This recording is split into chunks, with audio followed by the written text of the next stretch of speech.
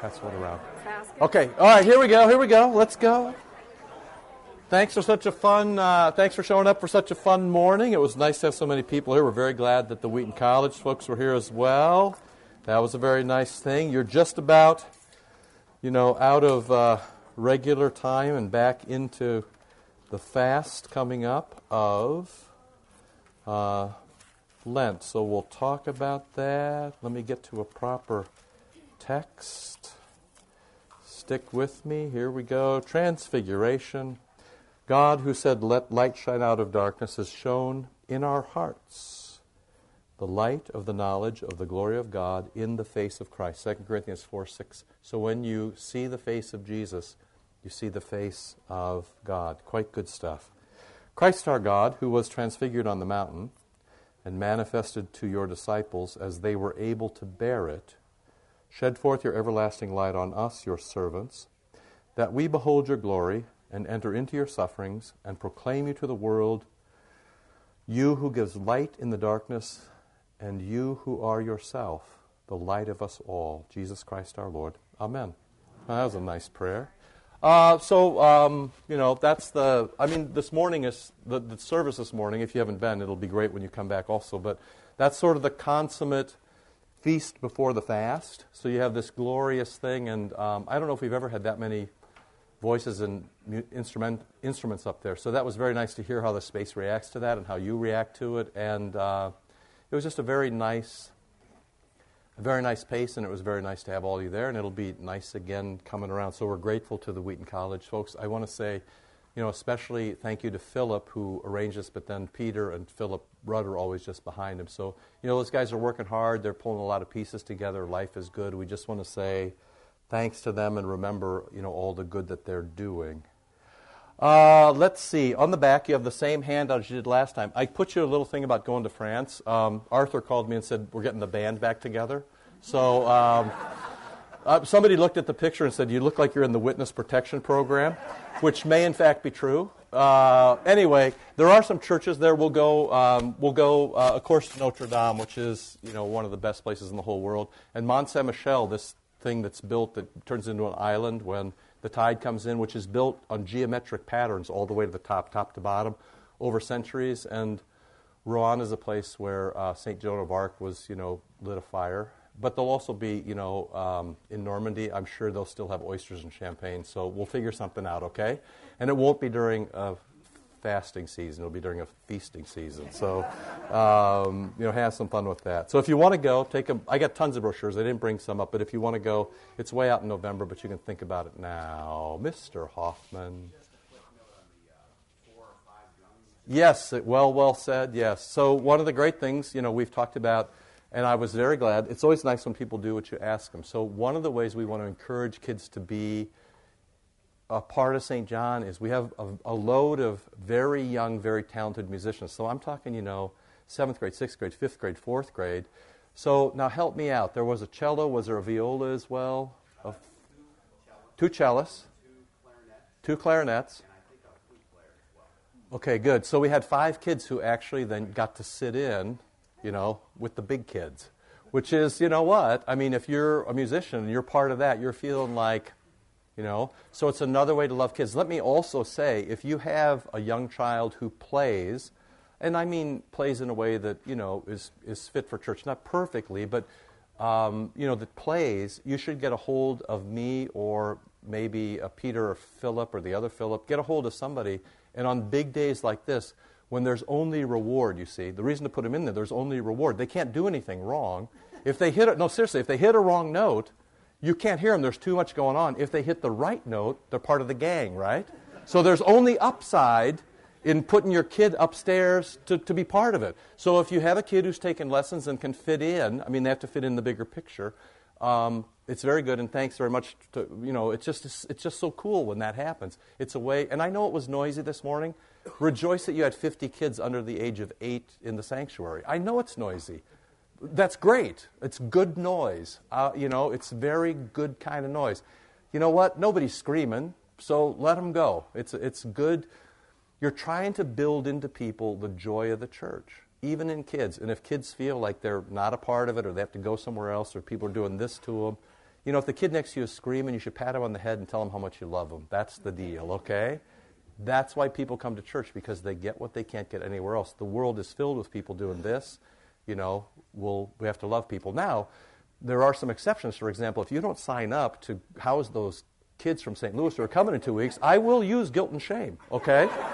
So we need housing for like 60 kids. I think we're half done. Denise Wente, wherever she is. Denise Wente.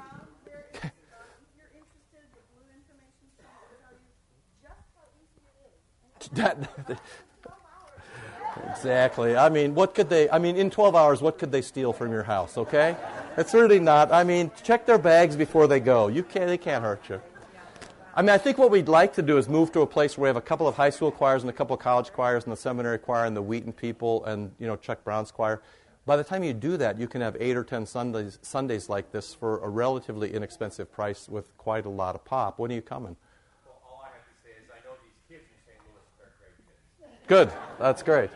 But your kids, there's a place for your kids. But also having the experience of touring from house to house is very special. Yeah, what I'm looking for is a commitment from you on your choir here. You don't have to sell the other thing. Let's sell your choir right here.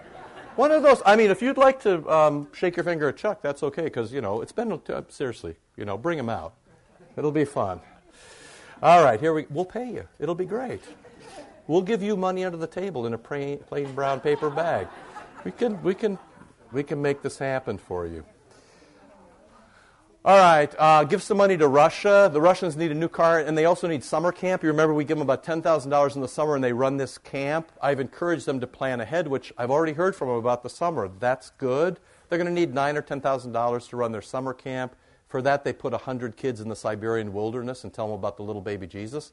You remember that a few years ago, you helped them buy a plot of land inside. You'll see it downstairs in the video. You helped them buy some land and put buildings on a place inside a national park in Siberia. That's sort of unheard of, especially for church people. And Pavel Zayakin is crazy, Pastor Zayakin. They go spelunking and they rappel down sides. And then his wife, who is a doctor, fixes anything that goes wrong. So they also, you've seen the Russian roads, and they rolled a car over a few weeks ago trying to get to a church that was far out. So they need about $25,000 if anybody wants to, give $25,000 to the Russians, and then we move on. Okay, so anyway, throw some money in the thing. That's good. Now, what have I forgotten? Anything else? Just a question. Yes, sir. Is the presentation downstairs the same as the one that's on the newly designed website? You mean the newly designed website that the vicar did all by himself, and we never had to think about it, and it saved us that website? I think we were paying several $1,000s, and now we're not paying anything. So, except we're paying the vicar, but we're hardly paying him anything. So, be nice to his wife, okay, or something. Send him a gift card to go to dinner or whatever. So, I think it is the same. I believe it is the same. Yeah. All right. Anything else? So it's already, I always think I'm going to get farther than I do, but I don't really care if I don't. You may, but I don't really. However, Wednesday is Ash Wednesday, and I just, put my cards on the table. What I'd like you to do, according to your own strength, is to spend some time in prayer and fasting over these 40 days. So it starts Wednesday, so I'm going to skip ahead a little bit to actually talk about the practicalities of fasting and to take questions about that. And then we'll circle back around and we'll do a little bit more with the theology of it. But first, the practicalities. What can go wrong if you start fasting? What can go wrong? Starting Wednesday, what can go wrong? Ready? 1, 2, 3, let's go. You can break the fast. Cheater, right? Yes, right. Or if your wife breaks her fast, then what can you do to her? Guilt and shame. She's pregnant, that's right. All right. But in a normal Lent, it would be guilt and shame. So there's two things that immediately go wrong. You can miss it, and then you can feel horrible about yourself, which, of course, is what the church is all about. Or you can miss it, and somebody else can make you feel horrible, which is also what the church is all about, right? So one thing is you can miss it. Two is you can, hey, and I thought of this. While you're making her feel horrible, how do you feel? Pretty good, exactly right. So you can also feel better than everybody else if you fast and they don't. So there's at least three things that are going wrong. You think you're morally superior than other people. You're not. You shame other people. It's not your business. And you hate yourself, which is, why would you do that? You've had enough of that. So there's already 3 things. What else can go wrong? Really? I can think of a dozen things. Nothing else? You could pass out from hunger, which means you've overextended yourself. So we need to talk about what that would mean. What else can go wrong? You can feel like it does nothing for you. Like, what's the point? Right, good. So which then, of course, that would mean that we've made the fast all about me rather than all about the little baby Jesus. If the fast is all about me and not about the little baby Jesus, then it's not fasting, it's something else. What else can go wrong? You can fail. In what particular ways? Any particular ways you're thinking about? You can hold that. You can just fail. You can just miss it. Like, you can go on vacation. Let's say, did I tell you your husband bought you a cruise for the middle of Lent? Except he also said that you wouldn't be eating. So, did it? No, it's not actually. That's the hard. You can just fail at it. Yes, please. You can fast but not pray, and we'll have to be careful about how we talk about that. What else? Anything else you think that come to mind? I'll give you one. People in America, especially women, have tremendous trouble with body image. Partly then, that also means that we have eating disorders. I'll just say up front, I'm not going to give you, many books on fasting will explain all the biology behind it, what happens to you, here's how you do it. I'll give you the most basic things to do, but I'll also say, if you've struggled with anything, with any sort of eating disorder in the past, there's this famous quote from St. John Chrysostom, who in many ways was a dork. But he was also a genius, where he said, I'm only attracted to women who fast. Like, really? Like on Match.com, is there the things you want? Like, I'm open, I'm not open, only fasting women? I mean, he wonders why he gets no hits. So I'm just going to say to you, if that has been a trouble in your life and you are afraid, you might reignite it or could, I'll help you with something else. Figure something else out. Move to abstinence. Do something else. Feed the poor. There's a dozen ways to do this. So if this were the law, where we were saying everybody's got to do this, blah, blah, then I couldn't say this to you. But since you're free under the gospel, and that's going to be the hardest thing, is to keep you all free while you're doing this, especially if it's the first time through for you, because especially when you do anything for the first time, it just doesn't work out that way. You forget about things, you aren't in a habit, you haven't built habits yet, blah, blah, blah. So I just want to, think about that. Another thing that can go wrong is that people can multiply rules and even make rules for other people. I know none of you would do this. I've just read about this in books. So, sometimes you can and then I'm doing this, and then I'm doing this, and then I'm doing this, which goes to, I'm better than everybody else, or at least I'm better than the person I'm sitting next to. It can go wrong, as you basically become a Pharisee. You remember the great story where Jesus says, he tells about the 2 guys going up. One's the law guy, one's the gospel guy. They go up the temple, and the guy says, he stands at the front, he says, I thank God that I'm not like other men. What does he say? Do you remember what he says he does? He says, I fast. How often? Twice a week, which was traditional for Pharisees, Monday, Thursday. I fast twice a week. And what? I tithe 10% of all I've got, which of course Jesus then means for you to infer that you should never tithe and never fast. It's clearly the message Jesus is trying to teach there, right? Sometimes we read the text to our convenience. And I've warned you last week about doing a deal with God. Somehow you're going to leverage God into doing something. Yes, David? I was going to say, I was reading a note in the study Bible. While the Pharisees fasted twice a week, the Jews were only required by the Mosaic law to do it once a year for atonement. Yeah, on the Day of Atonement. Although there are, so there's a question about requirements and, then what you're free to do. So I think the answer is you're not required in any way to do this. So, and I just want to be really upfront with that. I'm not saying, if you don't fast, you're bad or blah, blah, blah. I'm really not. Here's what I'm saying. We've been together 15 years. This is a thing that the church has found very helpful.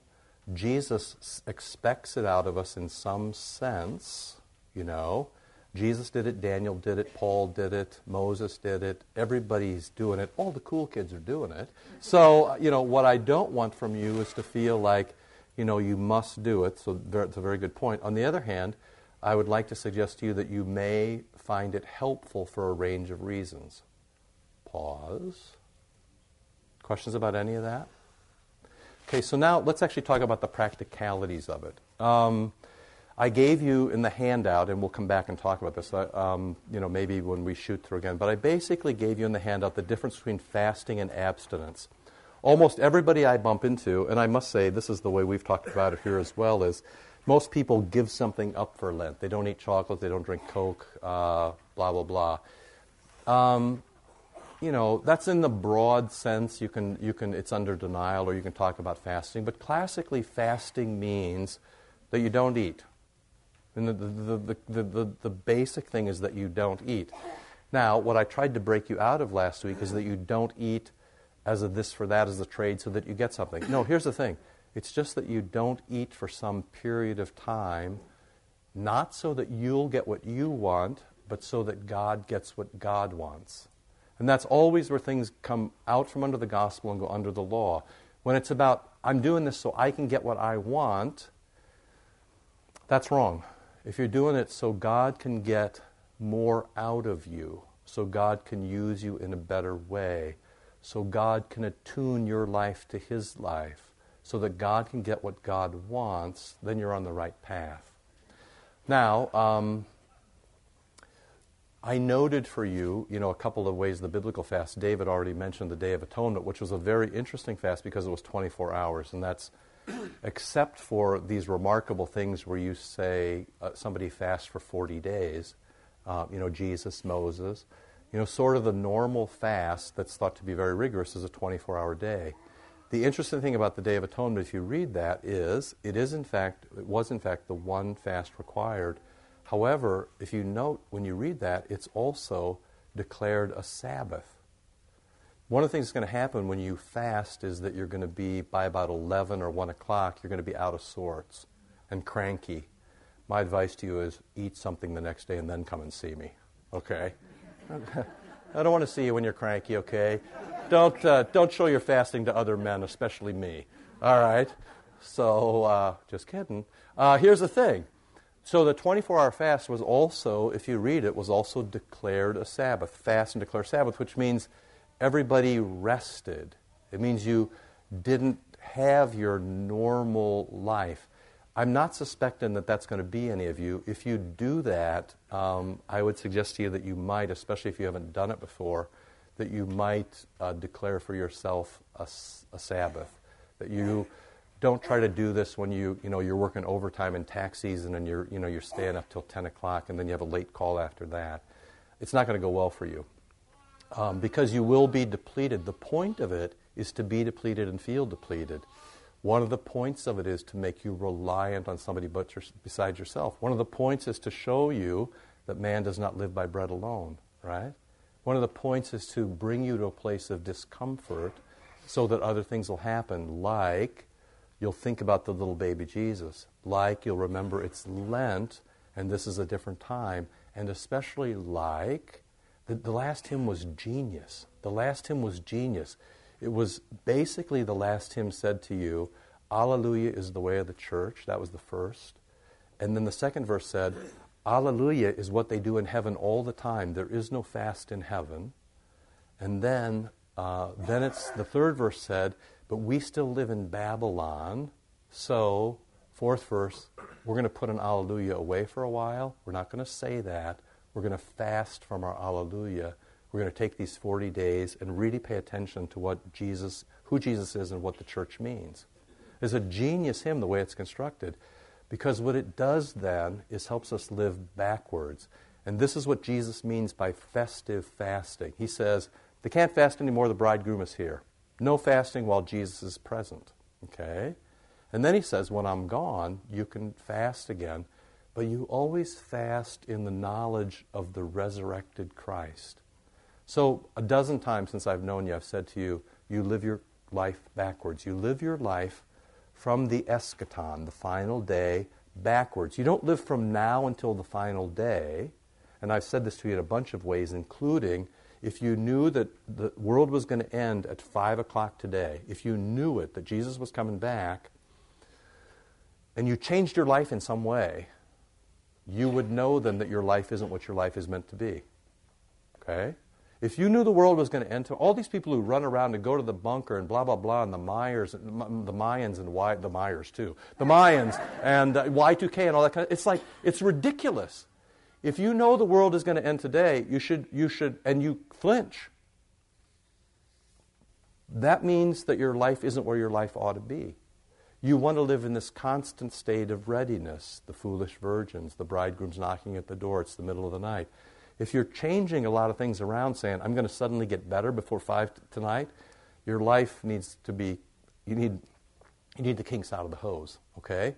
So what we do is, just what you heard in the service this morning, which is, we know that Jesus took flesh, we know that Jesus will die, we know that Jesus will rise, we know that Jesus lives, he lives for us, especially in baptism and Eucharist, but we don't act as if we don't live in Babylon anymore.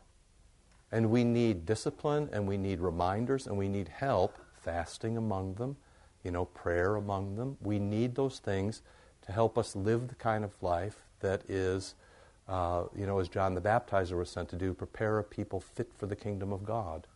What we're trying to do is prepare people who are fit for the kingdom of God. Basically, this is a little exercise in seeing if God can get a little more out of you in a gospel sort of way, to see if your spiritual life can be a bit better, so your church life can be a bit better, so you can be more loving, you can be more kind, not because you're a great person and you've done all this yourself, but you've been to the Eucharist, Christ lives in you, His Holy Spirit pushes you out, it pleases His Heavenly Father, and someday you get this every day.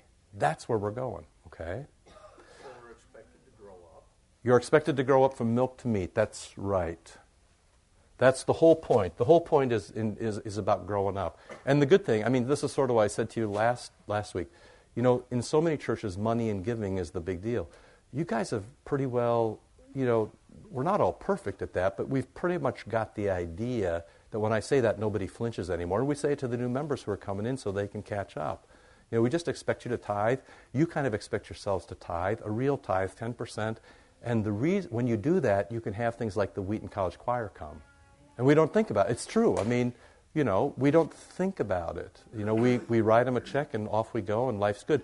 Because what happens is you put money away and you don't have to think about that. You have discipline in that area of your life. Now you take food and you discipline that area of your life. Discipline is not a bad word. It doesn't mean denying yourself or going out in the desert and living in an ascetic place. It means you realize the rhythm of feasting and fasting and that you need both of them. So we've just had this great feast. We had a minor fast in Advent, as we expect Jesus. We have the great feast of Christmas and Epiphany. Transfiguration turns us back to the great feast, the great Pascha, the great feast of Lent, and then we will to the great fast of Lent, and then we will rejoice again on Easter, and then we will live in that, for months. And that always shows you see, it's always a preponderance. It's always more gospel than law. Sin abounds, 2 plus 2 plus 2 plus 2. Grace abounds, 2 times 2 times 2 times 2, all the more. Sin is 2 plus 2. The word is, sins stack up by ones and twos. By addition, grace stacks up by multiplication. So you always have in the church more grace, more gospel, than you do more finger shaking. And if you don't, you have no idea who Jesus is, and you don't know what the church is. Okay? So now, because I want to actually make sure that I say this to you, the practicalities, okay? There are several different ways you can go about this. I'm going to suggest to you that you do less rather than more, okay? When you live in France, well, no, let me back you. Well, the easiest fast, which would probably actually be good for you, is just not to eat between meals. So I'm going to try to offer everybody something. The easiest fast would be just don't eat between meals. You all eat between meals, don't you? You do. Yeah. The easiest fast would just be eat 3 meals, or your normal meals, whatever you eat. Eat 3 meals, 1, 2, 3, and don't eat before or after. That's not going to endanger your health. In fact, it'd probably be good for you, okay? If you want the sort of the bare minimum participation, that, is not going to hurt you and your doctor wouldn't disagree with. And, of course, I'm saying everything I'm saying, if you're under a doctor's care, if you're taking medication, if you need to eat, I'll find something else for you to do, okay? But if we're just in general, for normal people like you, the easiest thing would be just breakfast, lunch, dinner, and stop. And when you stop, as I'm going to say to you, you're going to get a tinge now and then because you've changed your behavior, and it's the tinge that reminds you that you're in Lent with all that that means. The most basic fast that the church has always observed is not eating before the Eucharist in the morning. So, I'll talk out of school a little bit. When Arthur just comes and stays with us, I always forget. I wake up and I want to make him breakfast because it's a long pull when pastors come. They're not used to it. We get here by 7:30 and then you don't really stop until 1 o'clock. It's straight through. There's no time to do anything. He never eats. Through his whole life, he never eats before he goes to the Eucharist, which is a little bit dangerous because, especially if he's working hard here and going through the morning, that's a long time not to eat. But for you, especially if you come to the early service, one of the ways that you can, and it's a very common fast in the church, it's why, your first meal of the day is break the fast, right? So a very common thing for people to do is to not eat before the Eucharist and then eat after. Speaking of which, did you see the Wall Street Journal article yesterday on the bottom front? Anybody see it? Yeah, I'm looking for a committee to help me. It was about synagogues who spend like $1,000 or $2,000 a week, not just on great food, but like on Johnny Walker Blue. And some have great martini bars. And since they have it in the morning at 9 a.m., people are like at 9 o'clock. I'm seeing a potential here. I'm seeing a possibility. So we could work on this during Lent, and we could come fast at it in the Easter season when the feast comes back. Believe me, you spent your money on worse things than this. So the most basic fast would be just don't eat before the Eucharist. You'll be interested. It'll change you, and it's only once a week. You might give that a try. Or if you come in the mornings, it's going to be a little more rigorous for you who come every morning. But bring something along. So just the most basic thing is not before the Eucharist. You let the Eucharist break your fast. Kind of the easiest thing after that is just don't eat between. So breakfast, lunch, dinner, and no more. Okay. Then beyond that, you do have sometimes that people fast till midday. So you wake up in the morning, you don't eat until lunch. That's and that'll stretch you a little bit, probably not to the point of crankiness, but you who are caffeine addicted, you're probably going to get a little bit of a headache. You're probably going to get a little bit of a pang from that. I should say in all these things, the fast is solid food.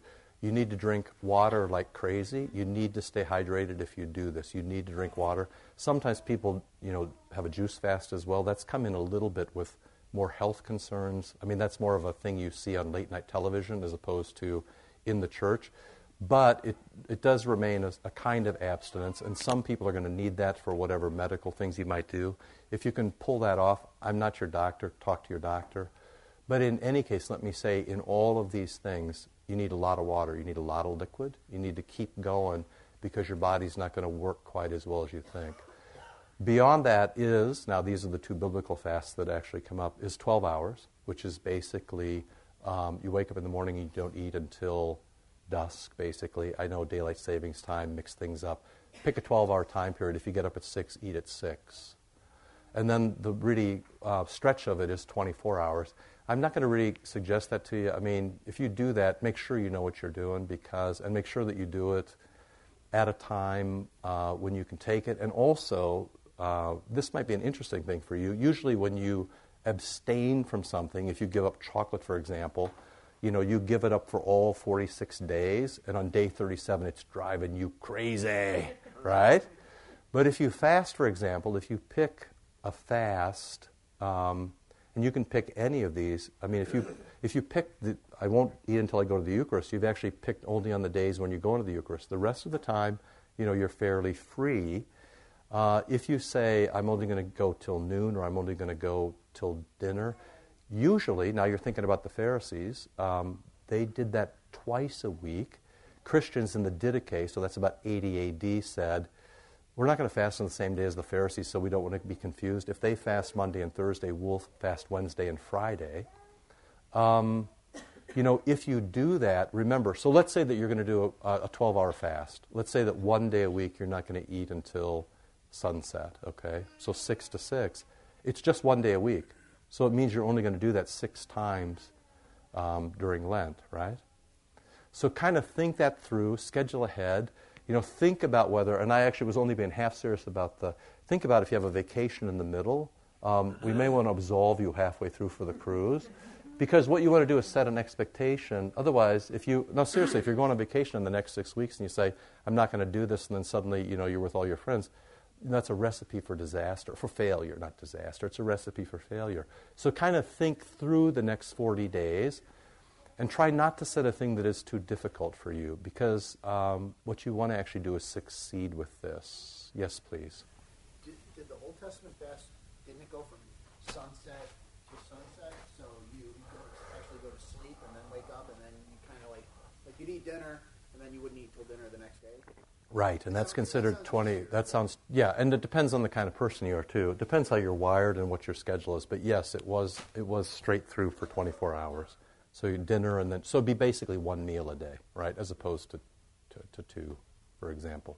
If you go if you only eat when it's dark, for example, you would know this easiest in Ramadan, for example. If you only eat when it's dark, this thing where the way you know that you can, when you can start to eat is you hold a black thread up against the sky. Do you know this?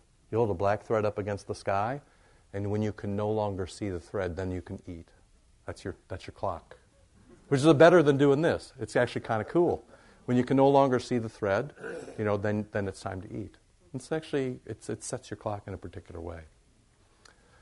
So, yes, please.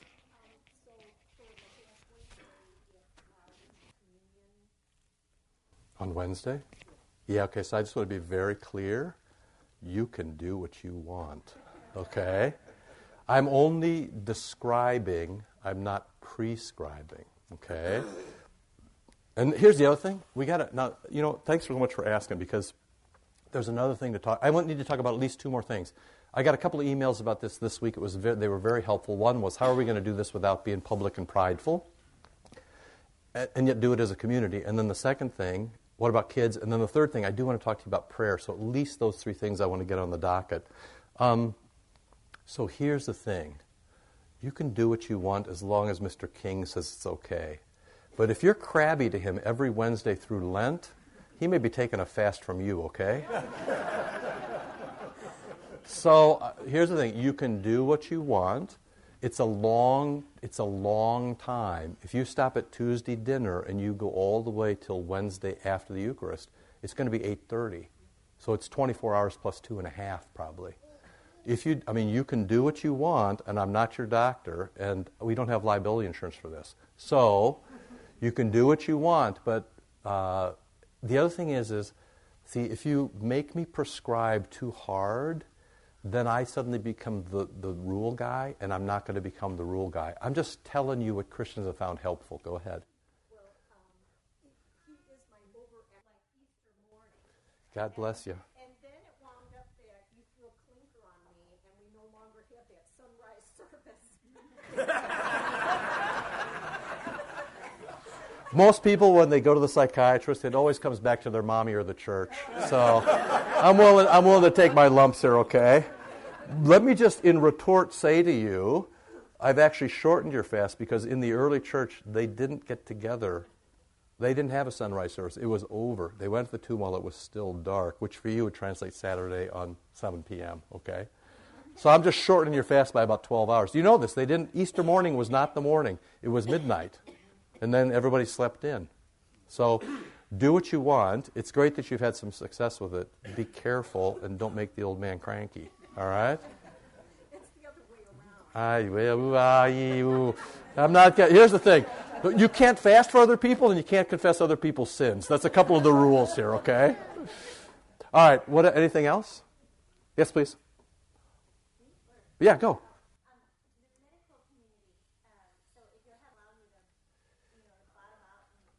As Jesus said, who made me judge over men? So here's the thing. You can do it as you wish. I actually don't want to be that prescriptive the first time around. I do not. I want to tell you, I'll tell you what I know, but what I don't want to do is be the prescriber. So here's the deal. The less options, the more you'll suffer, right? So just take coffee, for example. Here's the thing. I have 4 cups of coffee in the morning. You know why? Because the latest study says I won't get Alzheimer's then, and also it fits my presuppositions. So I just quote the medical study and everybody leaves me alone. It's great.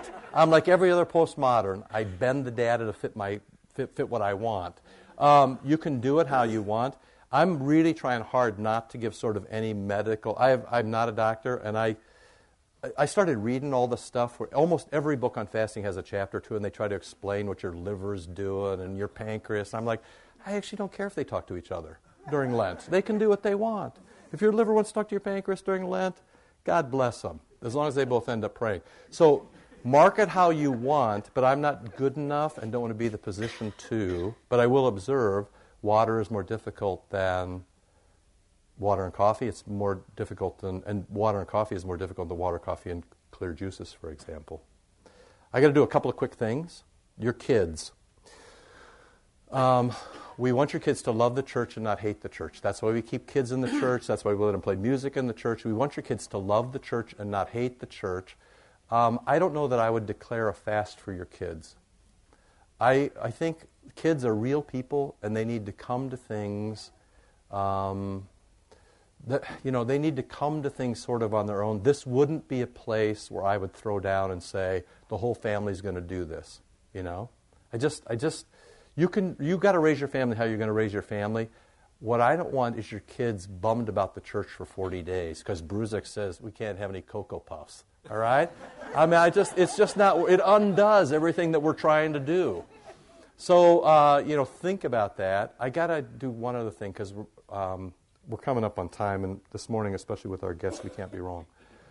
I am gonna prescribe one thing, or at least I'm gonna ask one thing. So pause. I'm going to ask you 2 things. One, at least consider fasting. The whole thing about being public, it's not that you can't tell anybody else, it's that you get prideful about it. So, we're going to talk about it, and I'm kind of asking you to do it public, but it doesn't make us better than anybody else. It doesn't make us better than any other church. I don't think that's the direction, but things can go wrong so badly. In the church, there's always this thing. There's this great old phrase that says, misuse doesn't constitute disuse. That means there are all these good things, and some people abuse them, alcohol, food, whatever.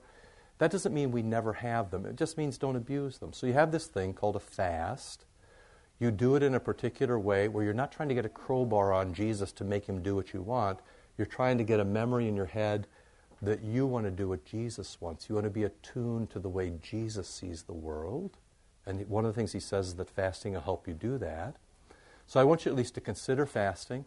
I would like you to consider doing less rather than more. You get the rest of your life to go 24 hours, And one of the interesting things, I know some of you are fasting, and you've talked to me about it on the side. Here's the thing. Some of you, because you've fasted for years, like Marion, if you've done this for a long time, you have all sorts of experience, but that's probably not right for other people, okay? So you just got to do what you do, and that's great, and it's good to know that you've grown through that, but that may not be for everybody. So what I would say to you is pick the thing that is the least rigorous for you and that you can achieve. You don't fast the 6 Sundays during Lent. You don't fast before you come to the Eucharist. Or the next thing up would be you just simply don't go between meals, or you pick 1 meal out or 2 meals out during the day. If you're going to go all the way 24 hours, I would suggest that you follow the Day of Atonement suggestion and declare a Sabbath. So that's a day of rest and prayer. Finally, and I got to go, we can come back to this next week, but I want to get this in because for Ash Wednesday. Think about fasting. Choose less rather than more. And also a single prayer that I've been kind of looking around, but I haven't found the right one. But if I find one, or if any of you find one, you can send it to me. St. John is a wonderful place. The next thing that we need to do is to think about drawing people in. So for these 40 days, what I would love to have you pray for is that we would be open, hospitable, and that you would say to people like, you got an email blast this week that said, this is a great Sunday to bring guests because it'll be glorious. Just think about one person in your life or 2 who really needs the touch of the Eucharist, who really needs the touch of Jesus. Pray for them and pray that they'd come to St. John. And think about yourself. Pray for yourself to have the courage. It doesn't take much to say to a friend. It doesn't take much because it's such a great place to say to yourself, I go to a really great church filled with really great people who are really on the side of the gospel and not on the side of the law. Would you like to come with me? That'd be the one thing I'd ask you to pray for. So many other things are in place. That's sort of the next thing for St. John over the next few years. We've looked in and we've done a lot of good work. We really sort of need to lift our eyes and look out and say very gently to people, hey, you want to come to church with me? If you could pray for that single thing, and I'll look around for a good prayer so that you're not struggling with how to do that. If you find one and you want to email it to me, that would be great. We got to go. It's 1:45. Ash Wednesday, starts. It starts Wednesday. Come Wednesday. Here we go. Let's pray. Lord, remember us in your kingdom and teach us to pray. Our Father, who art in heaven, hallowed be thy name. Thy kingdom come. Thy will be done, on earth as it is in heaven. Give us this day our daily bread, and forgive us our trespasses, as we forgive those who trespass against us. And lead us not into temptation, but deliver us from evil. For thine is the kingdom, and the power, and the glory, forever and ever. Amen. Thank you. See ya.